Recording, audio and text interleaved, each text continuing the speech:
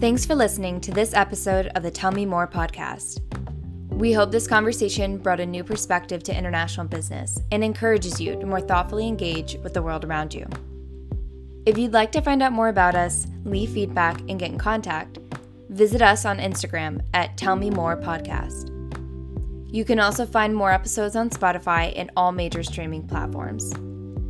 But in the meantime, be good, do good, and we'll talk soon.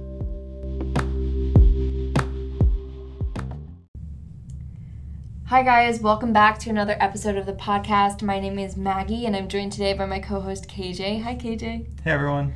Hey. And today we are going to be interviewing Alexis Wright. Hi Alexis. Hi guys. How are you doing? Pretty good, how are you? I'm good. Thank you for coming back on the podcast, first of all. For people who don't know, this is our second time recording Alexis, as we've learned more on how to record, equipment, all the good stuff in between. So I appreciate you coming back on. But let me read your bio real quick, and then we'll get started. So you're an undergraduate. You graduated from the College of Charleston, and you had a major in political science and international studies. And while you were there, you did your concentration in Latin American and Caribbean studies, where you studied abroad in Guadeloupe and Cuba. And now Alexis is in the Masters of International Business program here at the University of Darla-Moore, and she is pursuing, University of South Carolina. Darla-Moore School of Business. You're at the University of Darla-Moore. There you go. I'm sorry. Okay, wait, pause. In due time, Darla. Pause. In due time. Your time will come. I'll redo your bio, okay? So, Alexis, you graduated from the College of Charleston, where you got your degree in political science and international studies, and your concentration was in Latin American and Caribbean studies, which saw you study abroad in Guadeloupe and Cuba. And now you're with us at the University of South Carolina studying Masters of International Business, Global Strategy, and Leadership track, and you're concentrating on business, data analytics, and global strategy. Yeah. Yep. Yeah, that's you. That's you. This is the right Alexis Wright. Yeah. So today we're going to focus on sustainability and fashion, which when we were last talking with you on our first trial run, we kind of went all over the place, but since then you've said that you really want to focus this conversation on sustainability and fashion. So can you tell us a little bit about how you got interested in that topic and how you feel it applies to international business?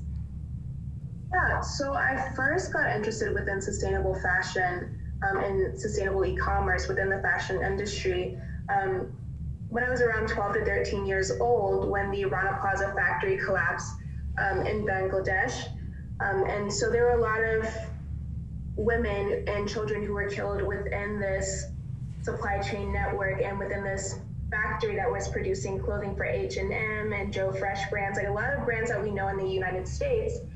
But yet a lot of people weren't caring. And so, for example, CNN would be on the ground presenting the story for maybe a day or two, but then the limelight and the news media would leave, but yet people would go back and support these brands who had tumultuous or awful reputations with human rights and sustainability. So that's really why I got interested within this industry, because not only was this appalling to see on TV, but I truly love fashion. I grew up within a family that didn't come from the wealthiest portion or wealthiest background. So my dad, for example, he created clothing for his parents, so my grandparents, and so seeing him do that while I was growing up really was engaging for me, to see his creativity, but also to see how sustainable were the fabrics and the materials and how long lasting they were. So that are a few reasons why I'm interested within sustainable fashion. Mm-hmm.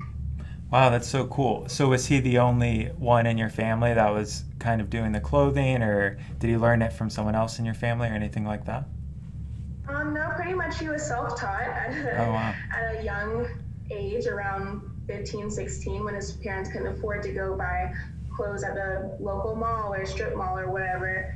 So he learned how to do that on his own, and he sort of passed that passion down to me by allowing me to watch him how to make clothes, allowing us to watch things like Project Runway growing up, or even seeing him make my prom dress and graduation dress. So like fashion has always been sort of a bonding experience within our family, and still to this day he like tries to style me for job interviews and that sort of thing, and it's really the sweetest thing. But my main point is that those sweet memories around fashion and clothes should not come at the expense of someone's life dying for the shirt that's on my back. So that's why I'm very interested within the industry. That's awesome. First of all, I love Project Runway. That was like also my childhood. But second of all, he made your prom dress? Yeah, we went to, I can't remember the exact fabric store that we went to, but I picked out the materials, I told him what I wanted, and he made it. That's amazing. That's so cool. I don't think many people can say that they've even made their own prom dress. Yeah, that is super cool. It's a really cool point of origin story, kind of, because I think when people think of large industries like the clothing industry or the textile industry, things like that, can be kind of overwhelming, but it's cool because I guess like with your perspective growing up, it was just like, oh, we can totally do this and we can do it really well and we can do it right here with excellence, and like we don't need to hurt anyone. It's kind of a beautiful plus that we get to add to our life. Yeah. And Alexis, before we were started recording, the three of us were talking about the job search. So one of the questions I had was, how are you incorporating like this passion, this interest into your job search? Are you looking for jobs that are kind of like exclusively within that field, or are you hoping that sustainability and maybe more corporate social responsibility policies are something that you grow into later down the road? Yeah, so one thing that I sort of live by is to not just have a sort of narrow focus. So even though sustainable fashion is my true dream career, I'm definitely open to more broader sustainable industries. So for example, I've partnered with Vogue Business, Fashion Roundtable, and many other organizations to really see what type of positions are out there within the fashion industry in terms of sustainability. So for example, brands like Patagonia or any type of outdoor brands have been the ones who have been more forward focused on getting a sustainable foot in the door versus a lot of the luxury brands that are sort of wishing that they focused on this topic 10 or 15 years ago, right when Patagonia was really focusing on it at that time, because you'll see a lot of consumers, for example, are really starting to focus on sustainable fashion. So for example, at an earlier meeting that I had with a Google tech consultant that is a liaison to the luxury fashion industry, she stated that they're seeing twice as many Google searches within sustainable fashion than they did last year, even in the midst of a pandemic. So I definitely do see that there will be more sustainability options and corporate social responsibility options within the near future, but I'm definitely keeping that as a laser focus for my career search right now, especially with businesses looking at circularity, especially with circularity in fashion, which is defined as like closing the loop of the fashion supply chain. So for example, you'll see businesses who are kind of struggling with trying to figure out how to get their consumers to bring back their old clothes from that specific brand in order to create new ones and to feel comfortable with taking or purchasing recycled garments. So for example, having a person who's in that position or having someone who's working within a marketing and branding position to really relay the message of how sustainability works without overwhelming your consumer with a lot of information is a big concern that a lot of industries are having. So I'm definitely keeping my job search focused on sustainable fashion, but also open to other sustainability realms as well.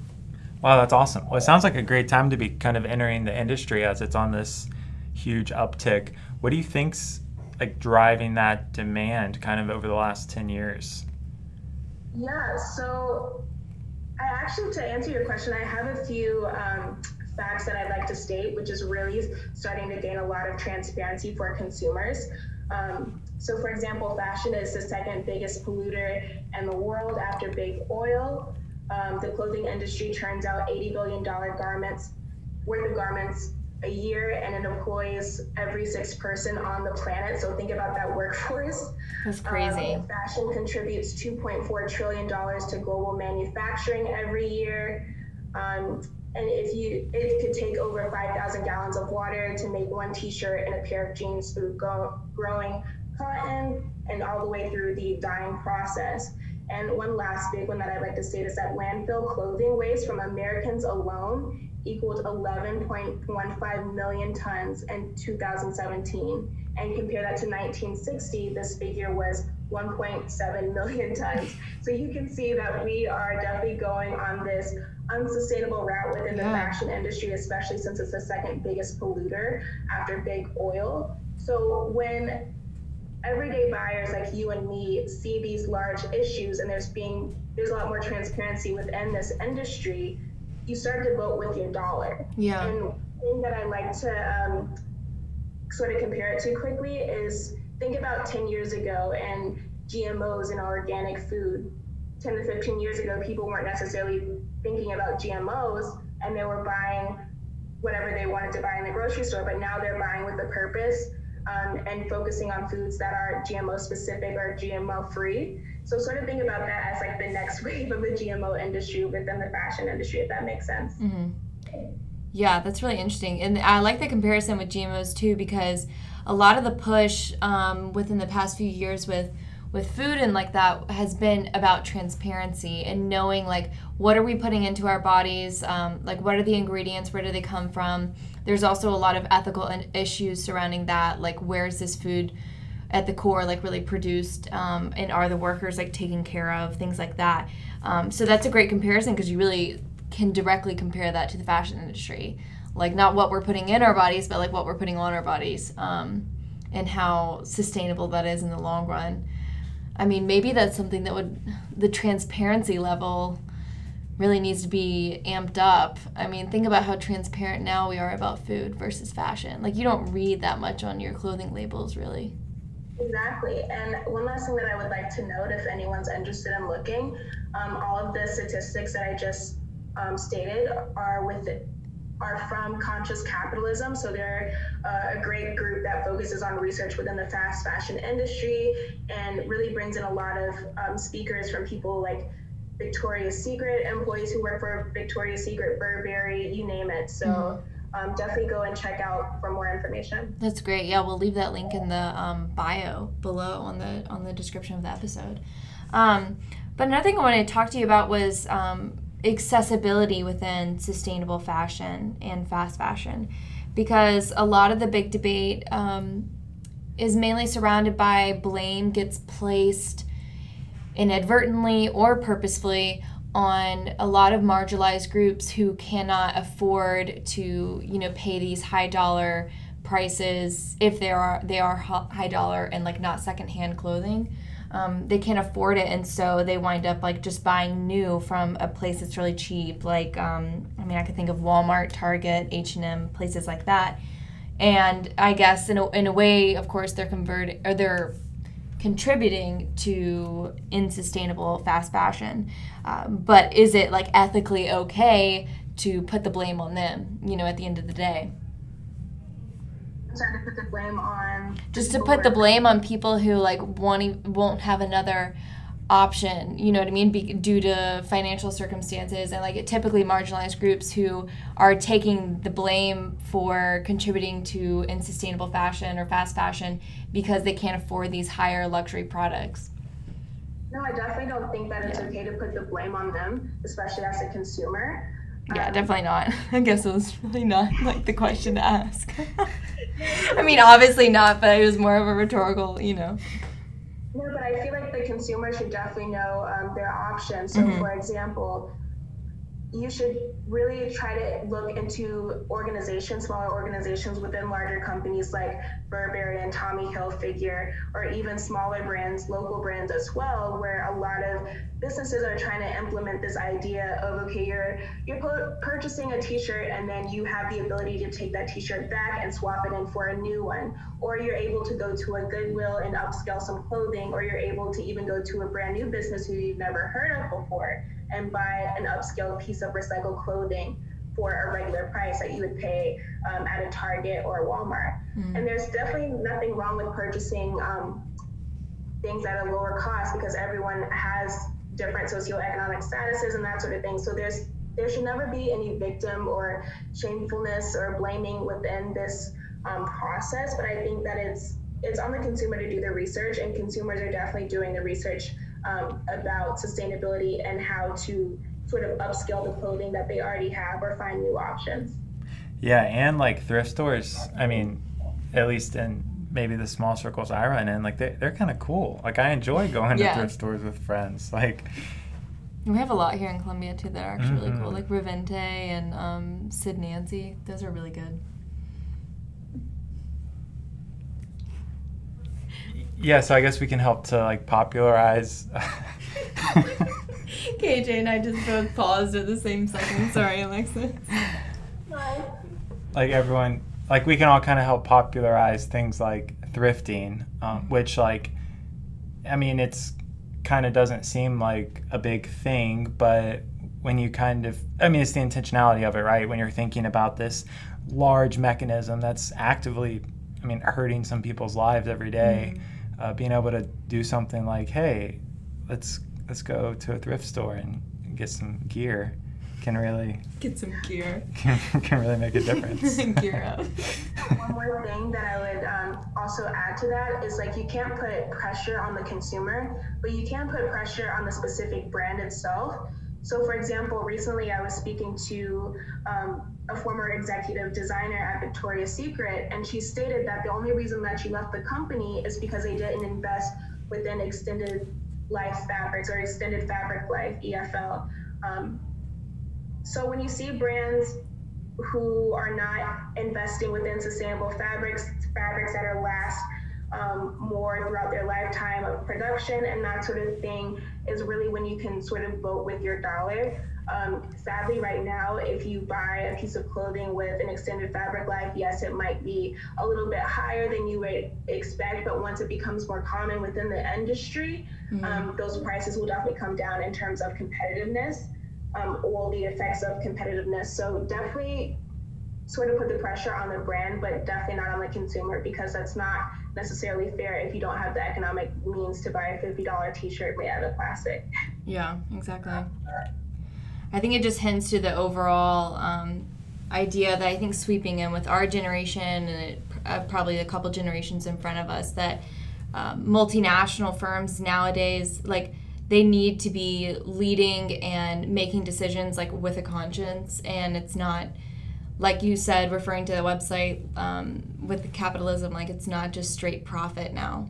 It just can't be, because I think we're looking more altruistically at it and more in depth at it, and how these brands are like leading not only within the U.S. if they're U.S. brands, but like they're present in every single nation more or less. Yeah, and it's interesting to see, like you were talking about transparency earlier. Like I guess one of the big things is kind of with the progression of technology. I mean, everyone didn't walk around with a camera in their pocket 20 years ago that they could just go kind of record something and then blow it up all across the world. Like, yeah. So, I mean, literally any of us could go to one of these places or near it, conduct some interviews, and then just kind of put it for literally pretty much the greater part of the whole world to access. Yeah. Which is pretty cool. Hold on, give us 1 second.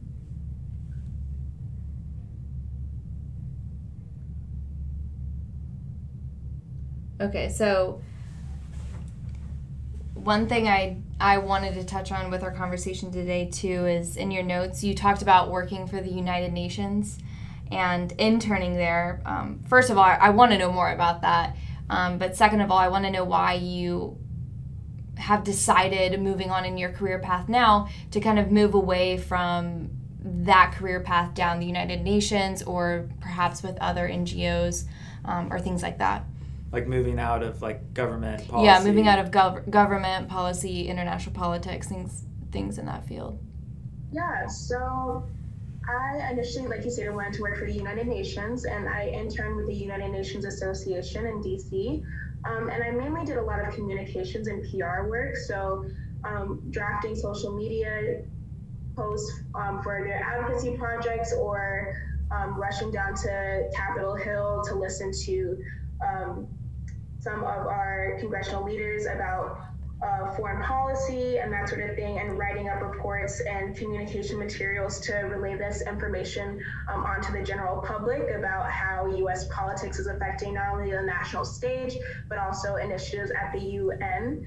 And it was a great experience. It was a great time, but I think that I moved on to get my master's in international business because I recognize that true sustainable change, sadly, especially within the U.S., doesn't solely come from legislation and policy and politics, but it comes more when there's power behind the dollar. And so that's the reason why I'm so big on sustainability and decided to get my master's of international business instead of a master's in public administration, is because I want to one day help brands to become more sustainable, like we stated before, instead of necessarily lobbying within a dead bureaucracy about sustainable change, when it can take ages to happen through policy, versus when it could happen maybe within 5 to 10 years with a business and support from ethical consumers. So that was sort of my experience with the UN and how I saw sustainable change happening, especially within the industries that we mentioned before, and sort of why I decided to move out of the political realm. But I am still sort of involved within politics, especially within the UK.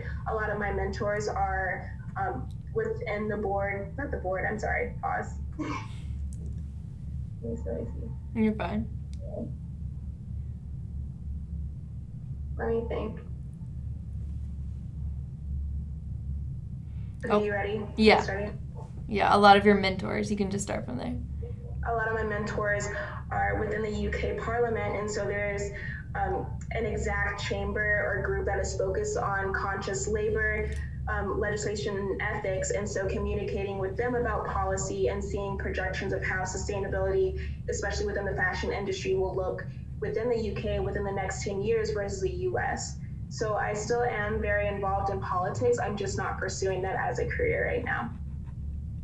Yeah, that makes sense. And that's, I guess, just to summarize, basically because you see more progress happening a lot faster through the business sector than the government sector.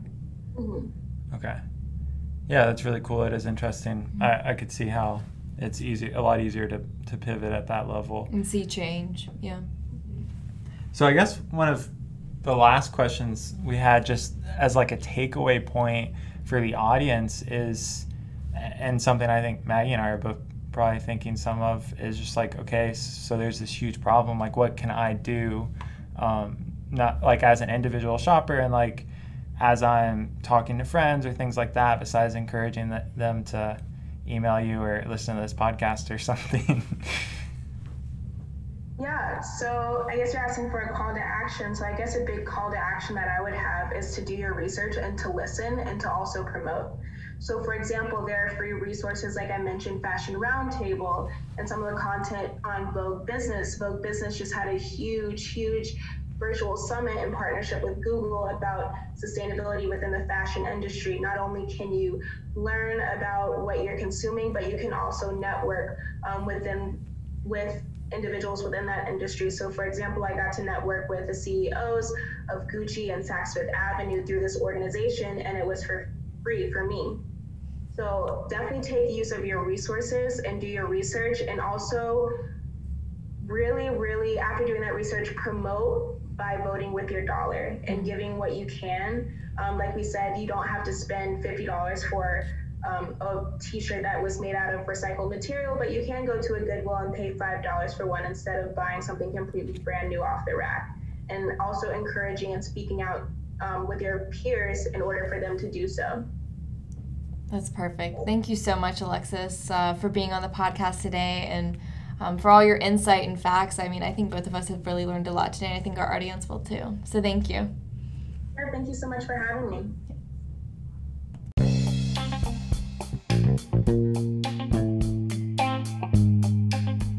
Thanks for listening to this episode of the Tell Me More podcast. We hope this conversation brought a new perspective to international business and encourages you to more thoughtfully engage with the world around you. If you'd like to find out more about us, leave feedback, and get in contact, visit us on Instagram at Tell Me More Podcast.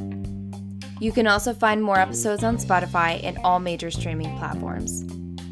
But in the meantime, be good, do good, and we'll talk soon.